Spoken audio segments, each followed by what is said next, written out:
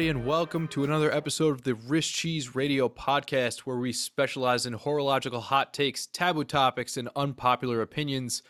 We've made it back for a second episode. Cheers to us, Schmidt. Congratulations. That's a Thank you, milestone sir. in itself. Absolutely. For those of you at home who don't know, I'm that horological meme bro, goes by Bro Dinky. With me, as always, is my co-host Schmidt. Schmitty, say hello to the good people at home. Hey guys, how y'all doing? How are you doing tonight there, Schmitty? I'm good, my friend. How about yourself? It seems like we're starting off on a good note. Episode 2. Yeah. We finally made it back for a second recording, so glad that we're here. Yeah, I'm mostly exhausted. It's been a long week, and appropriately with the new Bond film coming out, I also feel like I have no time to die, frankly. Yeah. Between just work, the kids, it's been a hectic one, but I'm glad I could make some time to join you here for another episode of the pod. I also hope that the folks at home appreciate the fact that in our first episode and continuing on, we are not wasting a ton of time on wrist checks and such. We go right into topics. We're not going to water down our episodes and wax poetic on stuff that we own. It gets a little bit repetitive, eats up a lot of valuable listener time. And, I feel like if we have something important, we could probably share that, right? Sure, absolutely. No, I couldn't agree more. And if anyone's that curious, they could always email us at wristcheeseradio@gmail.com. Or if they just want to tell us they hate the show, that's equally fine, right? all comments and responses are welcome, that's for sure. Yeah. Good, bad. Good, bad, or indifferent. Mm-hmm. So speaking of, if you don't mind, I'm going to take a second here. Interesting things I have on hand, and I teased this to you earlier. Yes. I do happen to have this very nice Oris Diver 65 cotton candy in my hand. It is the pink dial. It is not my watch, but I'm going to give a big shout to VJ and the rest of the Oris team over there for helping me out with a little project I have undertaken.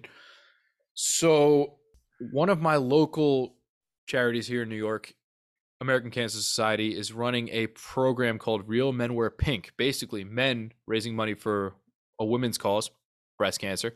Mm-hmm. And so what happened was I got involved and I wanted to see how I could help out and use maybe my reach for some good for once, as opposed to just talking shit.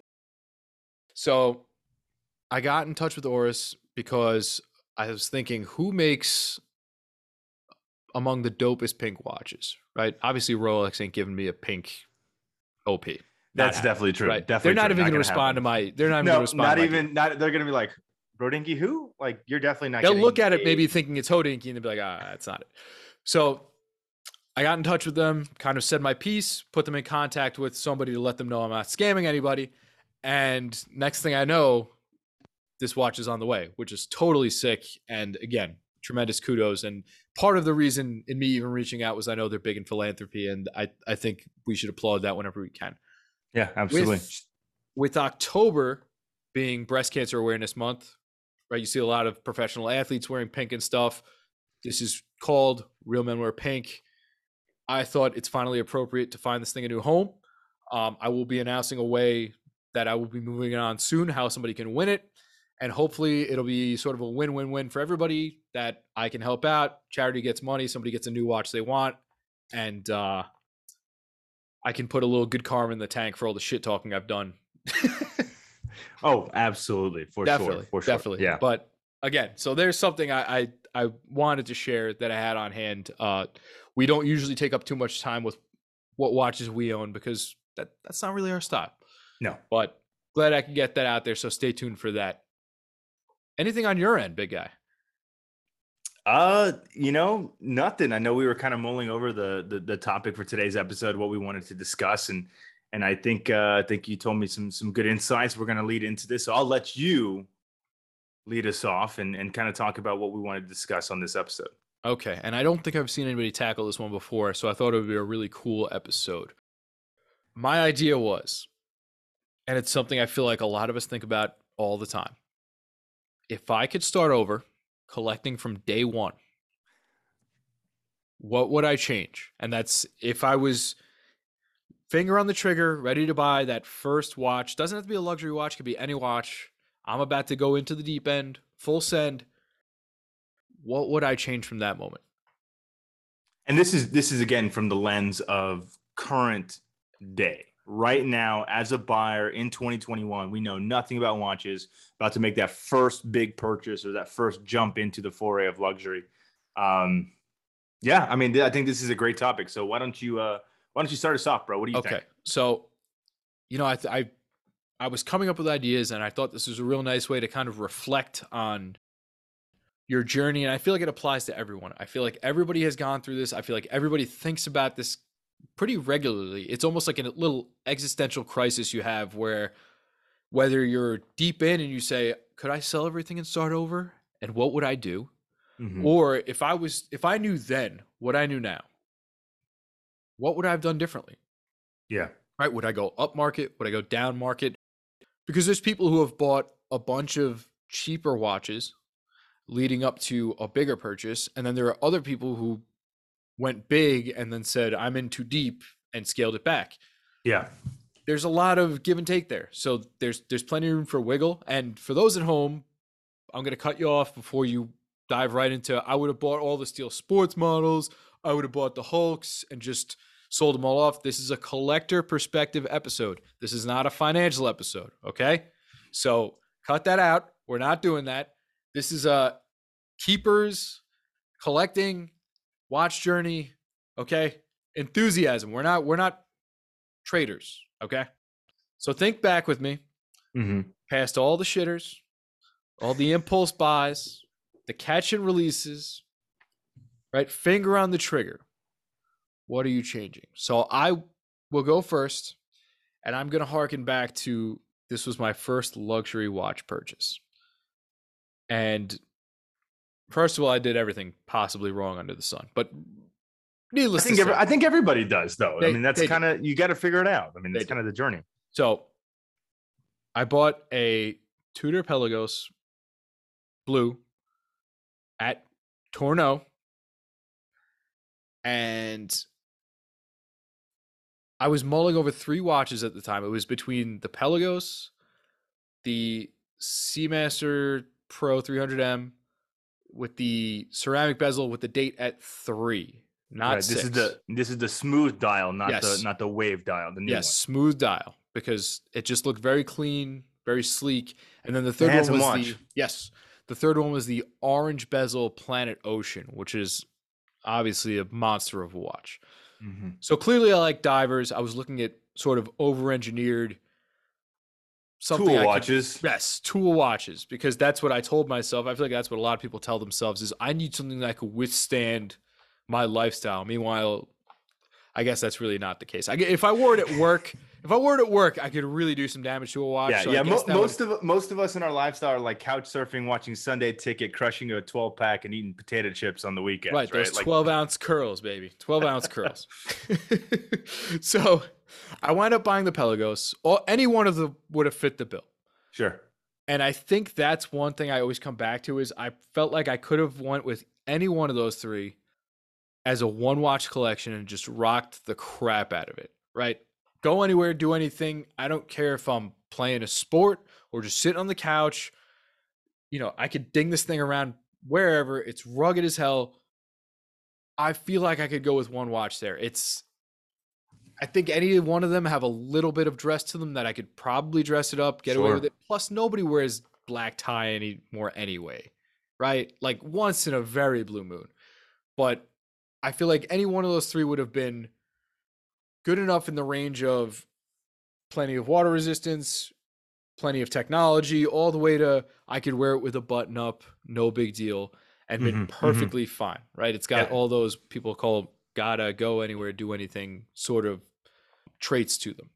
Yeah, no, I mean, I agree. I think with maybe the exception of the Planet Ocean, especially the orange version, if you were looking at maybe the black dial, that'd be a different story. But a little more that one would have been a little bit less versatile. But I mean, the Pelagos and the Diver, I mean, those are 2 great watches. I mean, and quite honestly, for most people that are not watch enthusiasts, those are one and dones. Yeah, like you buy one of those watches, and that could be the watch that you wear for the rest of time.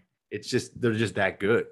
So those are 3 solid choices, man. I wish my first luxury foray into watches was amongst those types of watches. Like it just wasn't, right? Uh, Man, you had some good ones to start And that with. was, let me tell you, that was from a bunch of just forum surfing. And also, it comes back to a point where I feel like a lot of people look at this. I was looking for that over-engineered beast, and all Yeah. three of those fit the bill. I mean, they all Yeah. have tremendous technology. They also have that heritage that people look for. They have that brand prestige, and they were just full package watches to me. And at the time, I have two very close friends of mine who are watch guys, and both of them were kind of in the same boat. They said, "Hey, those are three great choices. You really can't go wrong with any of them."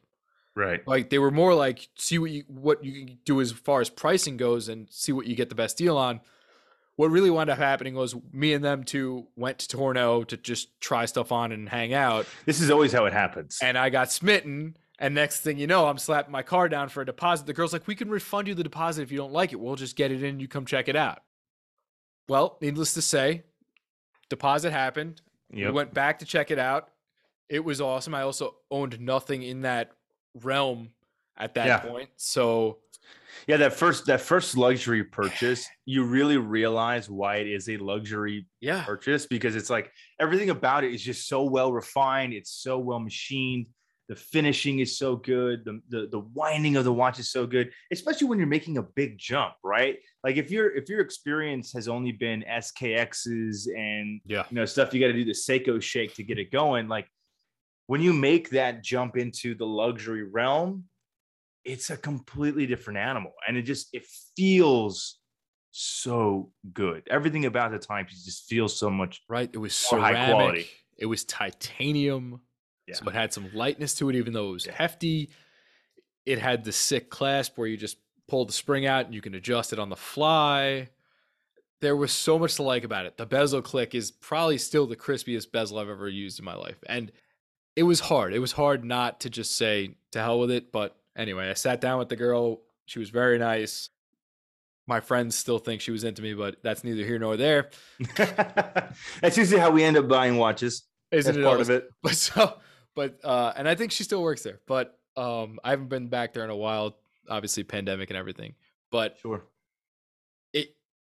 I don't regret it. It was a great buy. It got me into a lot of things, and I wore it for a very, very long time before moving it. And to this day, I kind of miss it. There was a lot of charm to it. I can tell in how you talk about it that it's one of those watches that there's just some, you can see that there's an underlying resonance. Like it had an impact on you. And I can tell in the way that you describe it. I mean, your story, I can picture 100%, right? I can picture the entire transaction. I can picture how everything goes, because that's the experience that we wish that we would get everywhere when we buy something expensive. But I can tell there's somewhat of a bit of regret in your voice when you talk about how it's not here anymore. And a lot of people aren't into the blue. I was about it. I don't mind the loud watch. I love that blue. I don't mind the loud watch at all. And let me tell you, the lume on that is second to none. It is absolute torch. The date was super awesome when it flicked over right at 12. There was really nothing I could complain too much about without nitpicking on that watch. It was a really, really, and I feel very lucky to have had that as a first luxury watch. That's a killer first watch. There's no question about that. It gave me a lot of aspirations to measure other watches by, where I feel like when I first jumped in and I was just buying affordables, I didn't know if I was being too picky when I'd get something and I would compare it. And I'd say, well, am I just nitpicking and this one is really good? Or is this industry standard and this one is subpar? It almost made me feel like a little guilty doing it. But that really set a bar for me. And I guess, thankfully, it's helped me, because going forward, I have a much higher standard for what watches I want to own to be like. Yeah. If that makes sense. Yeah, absolutely. I mean, with watch collecting, we need to make sure that we find our thing. We talked about this on last week's episode, that you have to kind of find what you like. And like we said last time, if that means it's 1950s Boulevas, go nuts and do whatever you need to do to get what you like. And once you kind of figure that out, that sets up the rest of your kind of collecting, story, right? it's going to shape who you are as a collector, the pieces that you gravitate towards, what you want to add to your collection, what you want to move on out of your collection. All of that shapes it. And I wish I had a starting luxury watch story like that, because that is a phenomenal one. I would say this, of all the Tudor watches to this day, my favorite, quite unpopularly, is the Pelagos. I think it's such an incredible watch. I think it's super overrated. My favorite criticism, however, is just how many lines of text there are on the dial. And I think it's a fair one. It's got a little story going on there.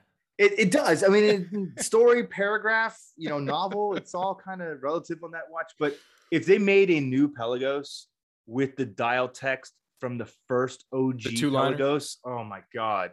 And you released it in the same colorway, that royal, just Caribbean blue. I mean, it's so blue, it's almost bordering on like fluorescent. It's so vibrant. When you see that in person, it is stunning. And those matted out hands, everything about that watch just looks so good. And a lot of people don't like the snowflakes. I like the snowflakes. I do. On certain models, I do. I mean, I have a lot of friends that own Black Bays and great watches. I don't like the 58 so much. I will be honest with you, because it just feels like everything's so condensed on that watch. But I think on larger pieces like the Pelagos, like the older 41 Black Bays, they had the right proportions with the snowflakes, right? They're chunkier. It's a bigger case. It has a little bit more visual weight to it. So it makes more sense, I think. Plus, the purpose of a watch like a Pelagos is to be ultra legible. Yeah. That's what a snowflake gives you. It's like maximum legibility in any condition. So I can't fault that pick, man. I can't fault that pick. So let me ask you this. Yeah. What was ultimately the deciding factor for you? Why the Pelagos over the PO or over the Diver? You know what? I guess I had access to it. I was able to go try it on more easily. Okay. I didn't have those other two right in front of me where I could just step out and throw it on my wrist and try it out. Mm-hmm. And I think it was just, I threw it on and it just said buy me. And that was what it was. It was one of those things where I didn't go much beyond that. And it was kind of just like a shallow dive, but I went back and forth between, looking for sales deals on all three of them for probably about a month before I wound up doing that. But I got it on there and it was hard to say no.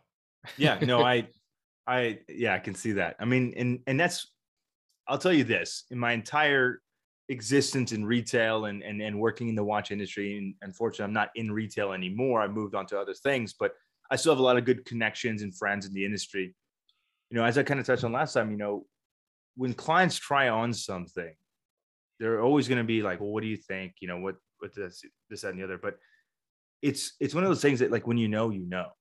Yeah. And always in my experience, kind of that first watch that you naturally gravitate towards usually is the one. We can spend some extra time looking at other options, looking at different colorways, this, that, and the other. But at the end of the day, normally speaking, that first kind of gut reaction piece that throws you, that's the one to get. It's like 95% of the time, the first one you grab and slap on your wrist is the one, because it's a guttural reaction. It's just, that's the one, right? We can sit here and do the song and dance and try on the other one just for the sake of doing it, but usually it's that first one. The mind's already made up almost. Yeah, absolutely, almost always. At least in my experience, that's always been the case. Yeah, man. So okay. And it was funny when you kind of proposed this topic to me, I was kind of all over the place and I didn't really know exactly what I was going to say with regards to kind of like if I had to do it all over again. I would say this.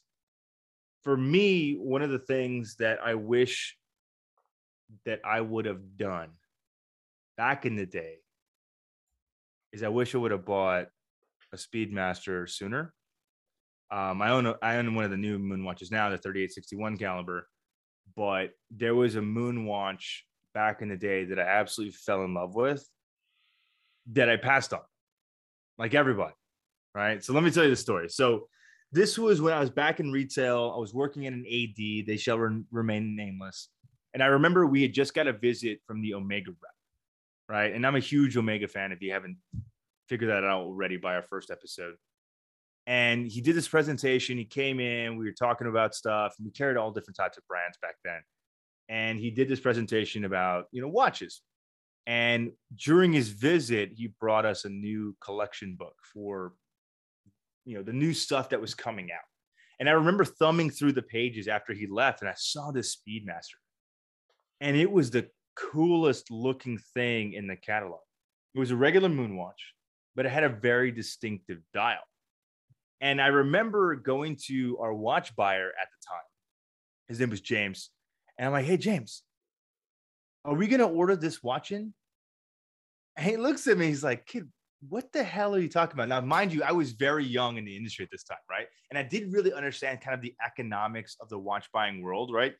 Everything that ADs own, they own. They put their own skin in the game. They buy this product, and it's theirs until they sell it. They're on the hook. The money's already been spent. That's how the watches show up. So these specialty pieces, these kind of like one-offs, if you will, they never hit the showcase because the retailers know that there's a really good chance that they will not sell. Okay. That's why when you go into like an Omega retailer, you'll never see a Ploprof, right? Because it's a special order piece. Why? Because that brand or that store doesn't want to sit on a $12,000 watch in titanium that probably will never sell, right? Let's just be honest. So I'm talking to James and I'm like, James, like, but this watch is cool. And I remember looking at it, I'm just thinking like, man, this is so cool. It's a moon watch. It's got this really cool dial. And for those of you who may be listening and kind of understanding what I'm talking about here, this dial had a red and white checkered board around the dial. And back then, this is 2012 or just a few years after this, right? This is 2012, a few years after that. And Omega had listed it in its catalog as the Speedmaster Racing. It was a racing collection with a red or white checkerboard dial. And I'm talking to James like, but this watch would sell. I could sell this piece. And he's like, kid, you're absolutely crazy. One, I'm not buying it. And two, it's hideous. Who the hell is going to buy a watch with a red and white checkerboard flag? It doesn't make any sense. Because if it's really a racing watch, it would be black and white with a checkerboard flag. And I'm sitting to myself thinking, I'm like, you know what? You're not wrong in that statement. But I feel like this is a cool timepiece that we should sell because it would be unique. And again, being naive in the business, I didn't understand the idea of sitting on product that wouldn't move, right? And having already had that investment. It would have been a very, very small clientele that would have picked up this watch. And what was crazy is back then, the retail price of this watch was $46.50. It was $150 more than the standard moon watch, which was $4,500, which was $100 more expensive than the smooth dial 300-meter divers. Yep. Back then, which was crazy to think about that today. But this watch at $150 more at my cost, buying it through the AD that I worked for at that time, it would have been pennies. It would have been pennies. And now you can't touch a Tintin for less than $15,000. Yeah. And again, it wasn't even a watch that I thought was going to be collectible or rare or unique in any way. I just liked it. I thought it was funky. It was cool. It had a different dial. It had a unique case back. So long story short here, I think for me, when it comes to like, if we could do things again, for me, my advice would be go for it. If you get to that point where you feel it in your bones, go for it, right? Whether it's the right time or the wrong time, there's never really a right time. Sometimes you just got to make the plunge and then figure it out after the fact. If you get to that point where like, hey man, I just can't afford it, well, then move it on, no big deal. But sometimes when you get to that point where we're looking over the ledge, and we're like, you know what, should I jump? My advice to myself, if I could do it again, is don't be afraid to take that risk. Don't be afraid to make the plunge. Because you might benefit from it. And it's funny, that's part of something I had written down was, for some reason, when you see a keeper, you know it. Yeah. And I know sometimes you get a kind of a false sense of that, where you see something and you're like, this is so awesome. I'm going to buy it. It's going to be such a great part of my collection. And then you wind up selling it. But when you find a real keeper, something you're going to hold on to for a substantial amount of time, you just know. And it's Mhm. fun. One of my friends that I mentioned before, he calls it the vice grip, and he refers to it as the vice grip on his nether regions. But Yeah. he's like this watch has the vice grip on me. He's like, I can't shake it, and I'm going to have to buy this thing eventually at this price or at a worse price later. So I Yeah. might as Yeah. Yeah. well. And No, I mean, I have examples of that's that too. The Peter Blake, Peter Blake, right? Seamaster. yeah. Yeah, Yeah. Peter that Blake. you used to be able to get that for under $2,000, right? It's a little mil Yeah. spec kind of looking. They made a mid size and a larger size. They make auto end quartz, and now you can't find them anywhere, or they're just expensive. And I always Yeah. liked that, and I was like, damn, I should have jumped on one of those. That's like I, a great I'm everyday watch. I know. I'm low key hoping that Omega, if you're ever listening to this, I'm low key hoping that eventually we'll get another 225450 just kind of like subtly worked in there. Whether it's like a Bond watch or something cool that would happen in the future, I think people would go absolutely bananas for that watch. I think it would be so cool. Not to sidetrack you, but And I think no, and I think like a lot of people, a lot of watches in the 1601 range Rolex, mm-hmm. they used to be out there all day long for three, even under three. I used to see, and now they're Double. double that, right? Yeah. And it's just crazy. It was one of those things that it was And like they're old watches. right. They're It was old. this charming old watch that it was like, you know what? Those are cool. I might like one day. It'll be there. I don't need it. They pop up in a Hodinky every single week. Yeah. It'll be fine. And now you're like, oh well, now I'm priced out because I don't want to spend that much on it. Yeah. And everyone else that was waiting ended up buying them, driving up the price of them. So like everyone was reading the same Houdinki articles you were reading. Yeah. And like now they're unobtainable. And it's the watch industry is in a very weird place where things like that happen, and they're happening a lot more frequently. So it's very interesting. Very interesting. So long story short, take the plunge. If you feel it in your heart of hearts, or if that vice grip is on your nether regions, then you know what? That's it. Bite the bullet, because you might price yourself out. And I'll tell you this: that Tintin, okay, I could have probably bought that somewhere in the high twos. You know, like a pretty good significant price off the watch. I'd have made $15,000 on it, $13,000 on it if I were to sell it. And there's not a single day that goes by that watch does not haunt. I mean, it's tough. It's tough, man. It's tough. That is a watch that haunts me, you know? And no matter what, as much as I love my new Speedy, it'll never be a Tintin. It's just the honest truth. It never will be. You know? That watch haunts me. If I won the lottery today, that would be one of the first watches I would buy. Just throw down and just be like, you know what? I'm done. This is it. I don't care what the price is. Boom. Done. All right. So I have one more in the barrel here. My other scenario, and this is one that I've kicked around all the time because it's super doable if I ever decide to just be an absolute crackhead, would be the watch collecting equivalent of the crazy cat lady.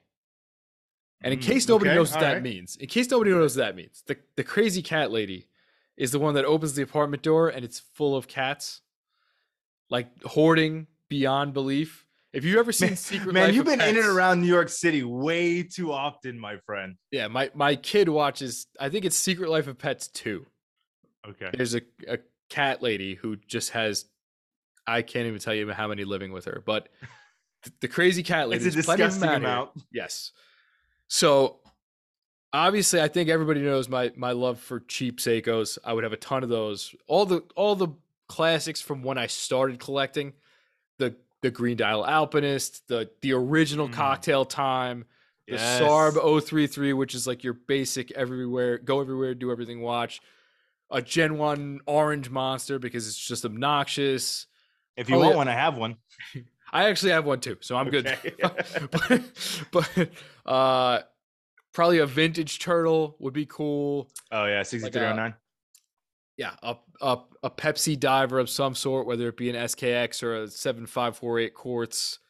And then your other just awesome shitters, right? Your Hamilton khaki, maybe a PRX or something. I would never have to feel bad because Mm-mm. my collection would never be worth that much. So I could just enjoy it every day. I wouldn't have to worry about where I'm wearing it, what I'm doing.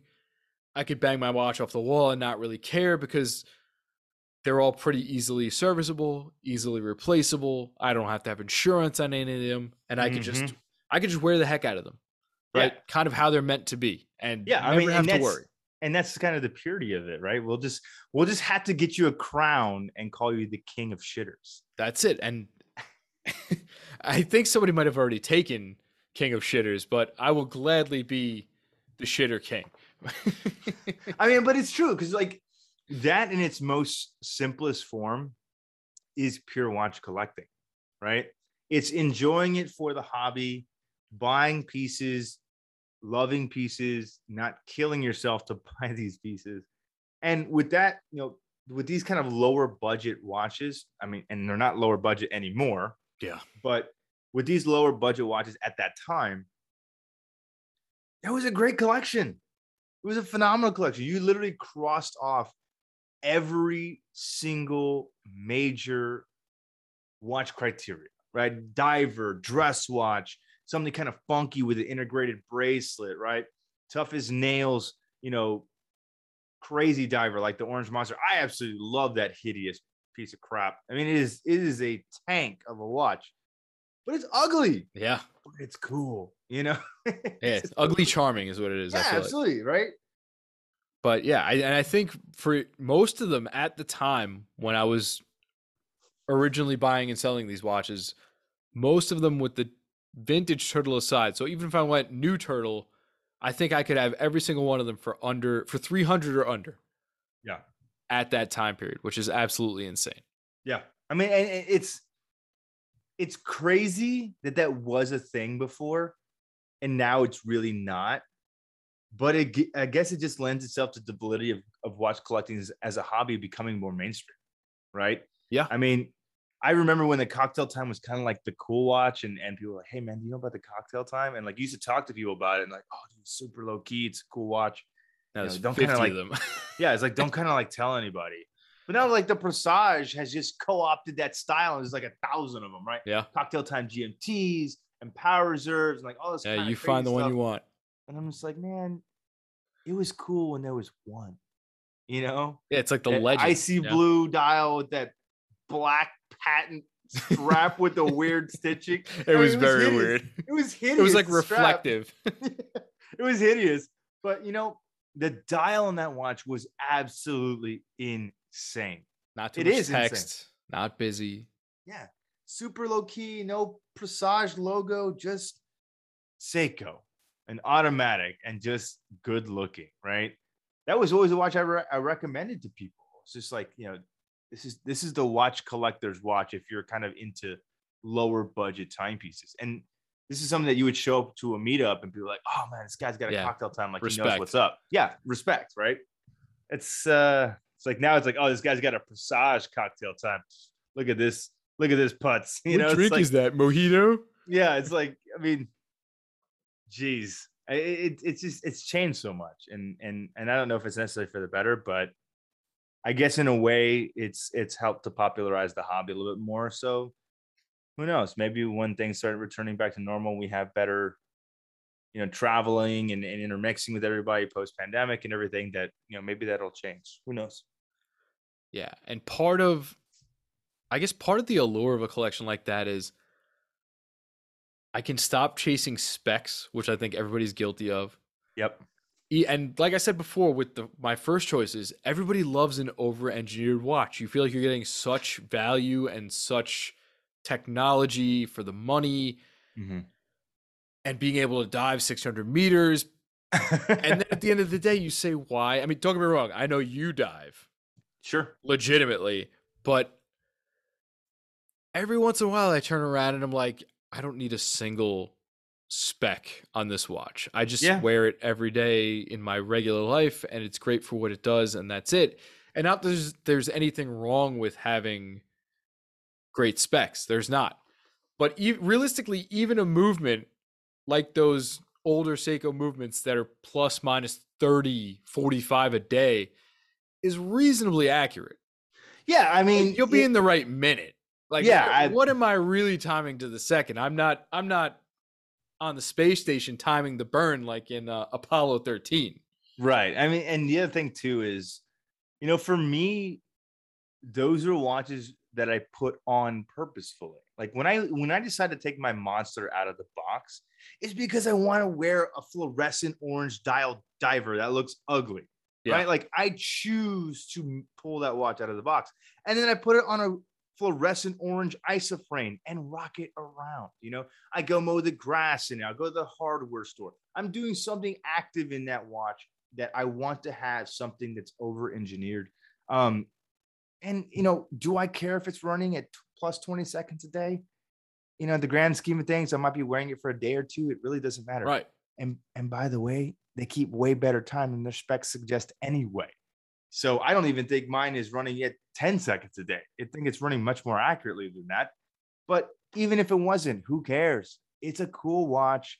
It's something that watch collectors will notice. Everyone else, they can screw off. They won't care. But at the end of the day, it's a cool watch. And when it comes to those types of timepieces that are more budget friendly or lower cost, that really allows you to appreciate and enjoy the hobby for what it is, right? To have something to get kind of a vast collection and enjoy it, have a piece for everything. So I think that's cool.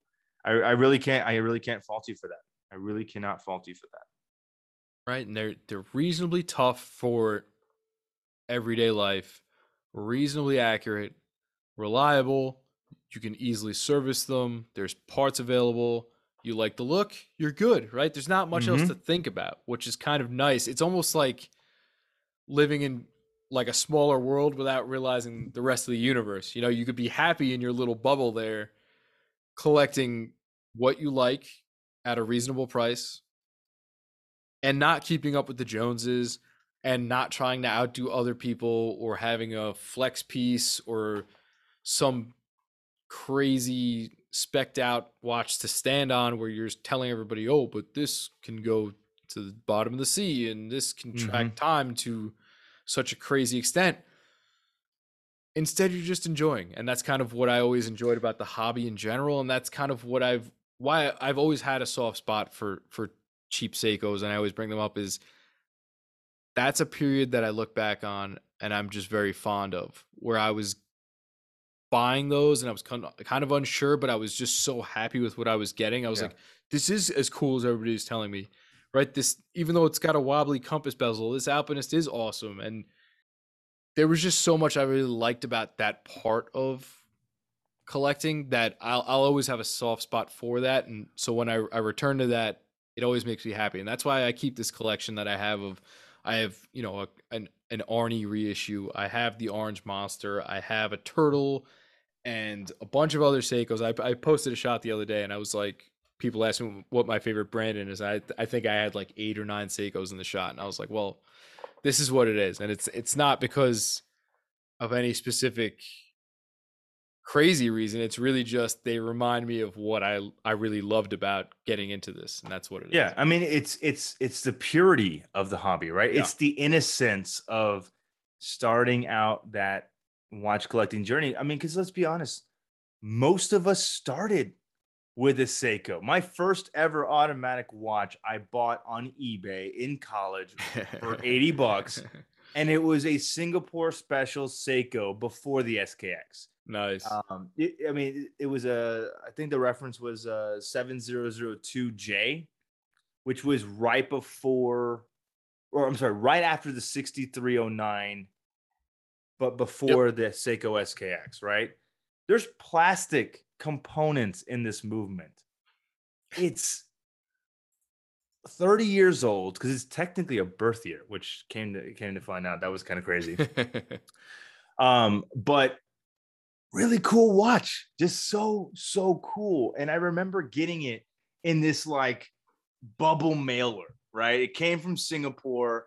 The guy had wrapped it in like bubble wrap with rubber bands and like scotch taped the whole hell of it. And he stuck it in like a bubble mailer envelope, like not a box, like a bubble mailer, and then shipped it to the United States in the mail in this envelope. And I'm just like, man, I hope this thing survived, right? It's got all these cool, crazy import stamps and all this stuff. And I remember cutting it open one day afternoon. I get back from classes and I'm just like, oh, my watch is finally here. And I remember cracking it open for the first time and seeing that secondhand sweeper on the dial. And it was probably one of the most like honest to goodness, just sweet feelings, that I'm still, like you said, I'm still incredibly fond of. I remember that experience, right? Seeing that secondhand dance for the first time. That's the one they're talking about. That's the sweep. It blew my mind that watches could work like that.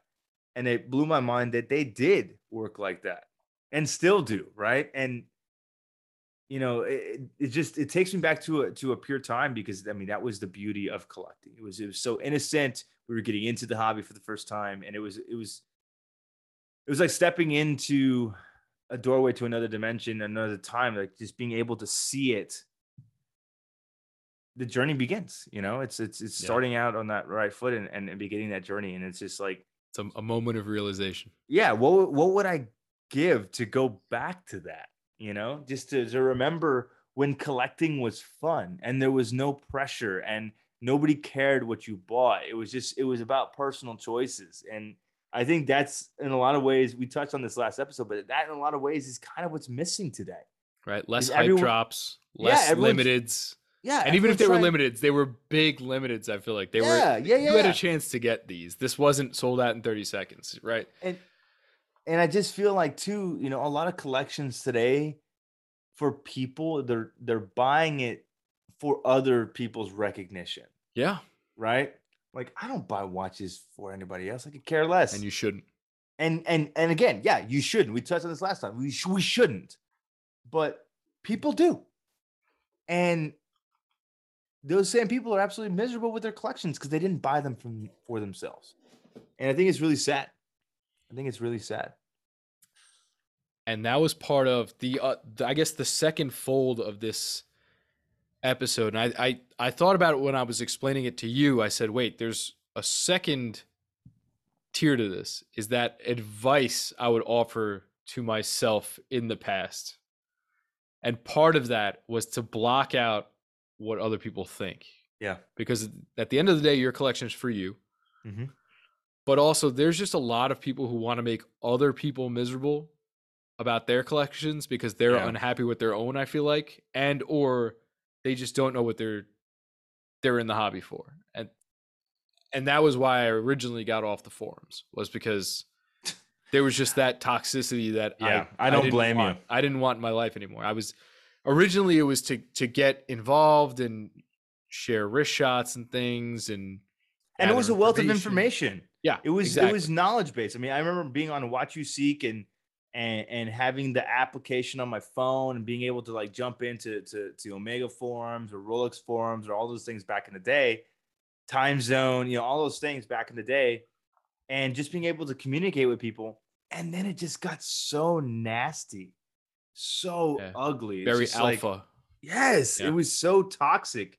And I just remember like, posting something, people were like, oh my God, why would you post this piece of crap? Like, is this all you could afford? Like, it was just like, it was very, very dark. And I was like, I have to distance myself from this because it's not a great place to be. And I think today, I mean, I really don't know who frequents the forums anymore, which I think is a good and bad thing.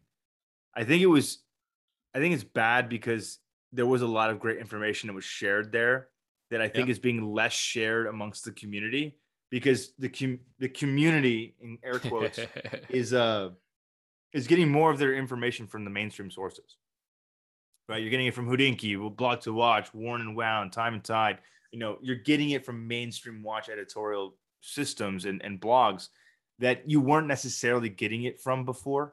The forums were kind of the gateway for that. And I think a lot of that's changed. Now, the occasional time that I do log on the forums, it's just a bunch of trolls. Like it's just even more toxic than it was 5 years ago, 10 years ago, 15 years ago. So it's interesting. But no, I think your advice is correct. It's like, don't listen to anybody else. Buy what you like. You know? Yeah, and it's a little cliche, but it's true. And It's true. the other part of that is I feel like people look for excuses to buy watches when you really don't need one, other than I want it. Yeah. Right? It's always, oh, I'm gonna buy this to pass this down to my kid. I need to justify owning it by it needs to fill a spot in my collection as the I need a dress diver and this fits the bill. No, you want this watch, just buy it, Red. Yeah. That's it. Right? That It's the little lies we tell ourselves, right? exactly. I mean, and let's be honest. I mean, watch collecting as a hobby itself is a little ludicrous, right? We all know that. Yeah. You don't really need to have a watch that tells the time, especially not in a mechanical format. You got a phone, you got all these types of sources to get time everywhere. So I get that, and you're absolutely right. Your point is correct. It's like, just admit it. You like it. You want to own it. You want to buy it. Like, we don't need to rationalize this to ourselves. And in some ways, that's good. It helps lessen the blow, especially to our CFO partners back at the household sometimes. But it's enjoy it, buy it. Don't be afraid to take the plunge. Don't listen to other people's feedback. Just if you like it, buy it. Make the decision and collect stuff that you like. I mean, it's very simple. It's very simple. It doesn't need to be complicated. Right. And realistically, nobody cares what you're wearing. That's the other part. especially non-watch people. Right. Especially Everybody non-watch people. tells themselves that lie is that other people care what I am wearing. Nobody notices. Nope. Nobody notices unless you're a watch person. If you're a watch person, yeah, you'll see it and you'll connect with that person because you guys are also watch people. But for the average public, like when you go to the grocery store, nobody cares. Somebody's gonna stop you and be like, "Hey, man, nice Speedy." It doesn't always happen. People notice it because they're into watches. Right. And so that's what doubles down on the idea that you should make sure that you like it because it really doesn't matter to anyone else. Exactly. Man, I was trying to think of what advice I would give myself. Because you already kind of touched on it. It's like, tune out the extra noise, tune out the BS and focus on what makes you happy. I've got a couple that I feel like if there's any new budding watch collectors listening, please listen. One of them is to get a decent set of tools. I can't tell you how many. That's actually a good point. How many times I have marked up a watch because I'm using a crappy tool. When if I just spent a few extra dollars, I could have a decent tool and get you a Bergeron spring bar for like $5 more on Amazon than the Chinese one you're gonna buy off the Worn and Wound website. Let's get you some quality tools. That's a great point. A good one. That's definitely a valuable one. Another one would be to go easy on the straps. Yes. Man, you're taking all the good ones, but this is true, and I'll elaborate on this. When you get into watches, especially when you get that first watch that has like common lug size, like 20 millimeter, you're like, I need this leather NATO, I need this rubber NATO, I need these 17 Bark and Jack NATOs, I need this canvas. One. Yeah, it's like hold up. Nobody needs a basketball leather watch strap. Okay. Let's be honest. Okay. They might be cool for a hot minute, but then you're going to look down your watch box like, why did I buy this? And then when you try to sell it, you're like, who wants to buy your grimy, sweaty leather watch strap? Like nobody. So now you're just stuck with it. So it's just kind of like, go easy. And I couldn't say it better myself. Go easy on the straps. Or you only need a couple. You're one of those people listing their watch with extras, and meanwhile it's used straps. With extras, box papers and extras, and all the straps, and they all look worse for wear. They're just so like beat up. It's like the canvas is fraying and all this kind of stuff. So no, I remember one time a guy offered me an extra strap like for extra money, and I declined. And he's like, "Well, just take it anyway." And it was this hideous. I think I still have it. It's a hideous denim strap. Dude. It's pretty ugly. Like if I was trying to wear an ugly watch, I would definitely throw that thing on it. It looks like it came from a pair of overalls worn on like a farm. Just what's crazy is just take it. He's like, it's so bad. I don't even just want it. He was like, Just give me the strap for free. It's so horrible. Yeah, it was pretty. We should burn good. it in effigy. Just be like, all right, we're finally gonna put this strap out of its misery. Put it to rest, right? Oh man, what strap did I get that I liked and then I destroyed it and then I'll never be the same again? I got an early Crown and Buckle leather NATO, and I scratched the ever living crap out of it one day with a case that had really sharp like area between the lugs, and it just decimated the strap. I'm just like, oh man. You mean they don't pull through as easily as the nylon ones? It's like, yeah. Oh. As soon as it happened too, I'm like over here like trying to rub it like it's gonna go away. It feels like the leather's just destroyed. Brutal. Like that first scratch on the watch. It's like, hey, hold on. If I just rub harder, yeah, you're like, no, it's a smudge. That's a smudge. It's not a scratch. It's a smudge. A little bit of food on there. Let me just get it off. No, I think that those two are good. I would also say this as advice.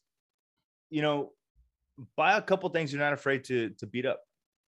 Like if you're going to go and get you something really, really nice, get you something that you can really put through its paces if you need to, and also have something that's going to be nice. But if something were to ever happen to that watch, i.e., you get mugged, God forbid, or something like that, you don't feel bad. Destroyed. I've seen people. I remember way back in the day, I used to go on a friend's boat, and I don't know how it happened. Dad's watch fell off the wrist into the water. Oh God. Never recovered. And I don't want to say it was definitely expensive. They had money. As a young kid, I don't remember what it was, obviously. But given what their background was, I want to say it was at least probably a Breitling. Yeah. That hurts. And I remember he sent the kid down with the mask and said, go see if you could see it on the bottom, and he couldn't. Yeah, I'll be honest with you. That's always been like low-key a dream of mine, going diving. It's like find somebody's luxury watch and just like hopefully it's a Submariner with the crown still screwed in and like the sapphire crystal intact. I'll just take it, get serviced, but no, I mean be careful. It's a real thing. Get one of those watches that if it ends up at the bottom of the ocean, you're totally fine. Because I'll be honest with you, in all the times that I've been diving, like to see how fast things fall to the bottom, it's insanely fast. Like if you were to drop a rock and watch it underwater hit all the way down to the bottom, it's gone in seconds. Like it's just like just done. Because what also happens too is the pressure will like compound and it forces it down faster. Yeah. So like once it's gone down after a few feet, that baby's gone. It's gone. And it's really, really, really hard to find stuff underwater, especially if it's dark water. It's, oh man. And I pray for that guy. We use the term beater, shit, or whatever, but when I use those, that's a term of endearment. Yeah, endearment, adoration. I don't buy anything I don't like anyway, so even though it's a cheapo, it's still cool, and I still, if I lost it or damaged it, would feel bad, but you don't feel that bad, which is kind of nice. And even if you throw a bunch of wear on it, you could say, hey, I wore this thing to hell and back. It's still ticking, still looks pretty good, because you put the first few scratches on, and it looks kind of crappy because it's very, I guess, unmatched, like it's uneven throughout. Yeah. But once you scratch up the entire thing, it looks fine, right? Watches with a ton of wear on it look great. Watches with a single scratch look like crap. But I mean, you have to get there. Speedmaster right now, it's like you have to get there. It's a process. It's not an overnight thing unless you just buy somebody else's old beat up watch. Which and it's like a merit badge. It's like a merit badge, right? Like it's it's a badge of courage. It's a badge of honor. It's like you scratched this thing and you've worn it. It's had a well-lived life.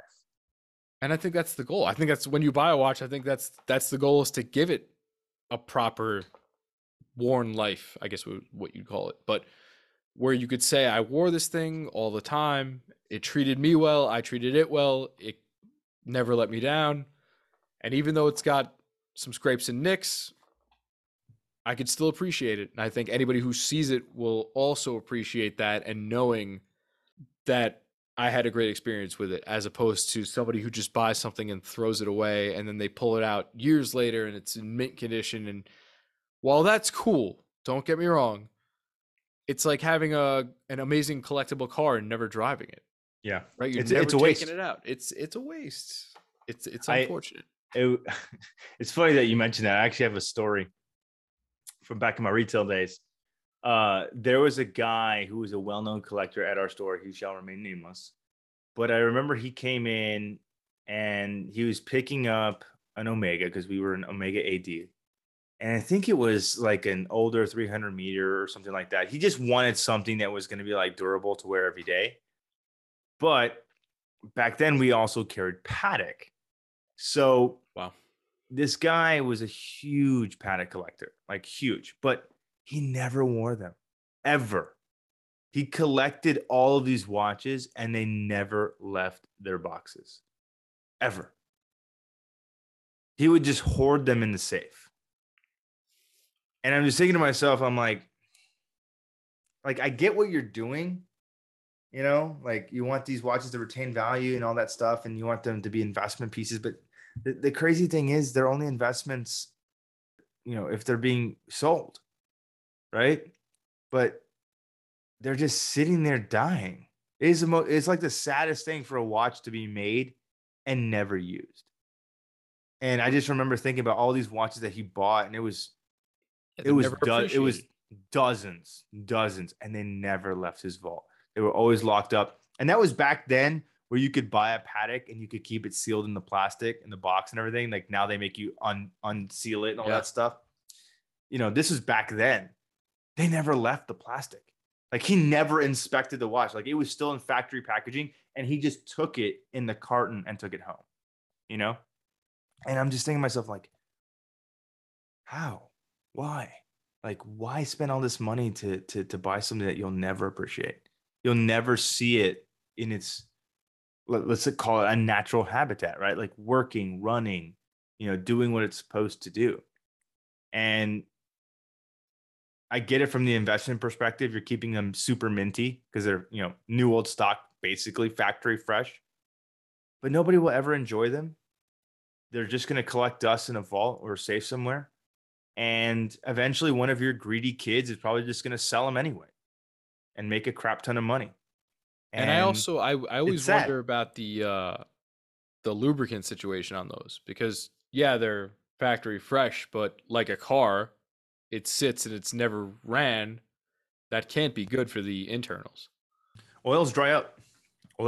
Now, I will say this though, most brands are using synthetic lubricants these days. Before, you know, older lubricants were somewhat animal based or petroleum based products, so they would dry up and get kind of congealed much faster. So watches would require servicing longer. This is why watch brands are like, oh yeah, I have a 10-year service interval. It's just because they swapped out the oils and they work better. They don't break down as much. It's why now cars can get 10,000 miles between oil changes versus, you know, 3,000 miles, right? So it's exactly the same principle.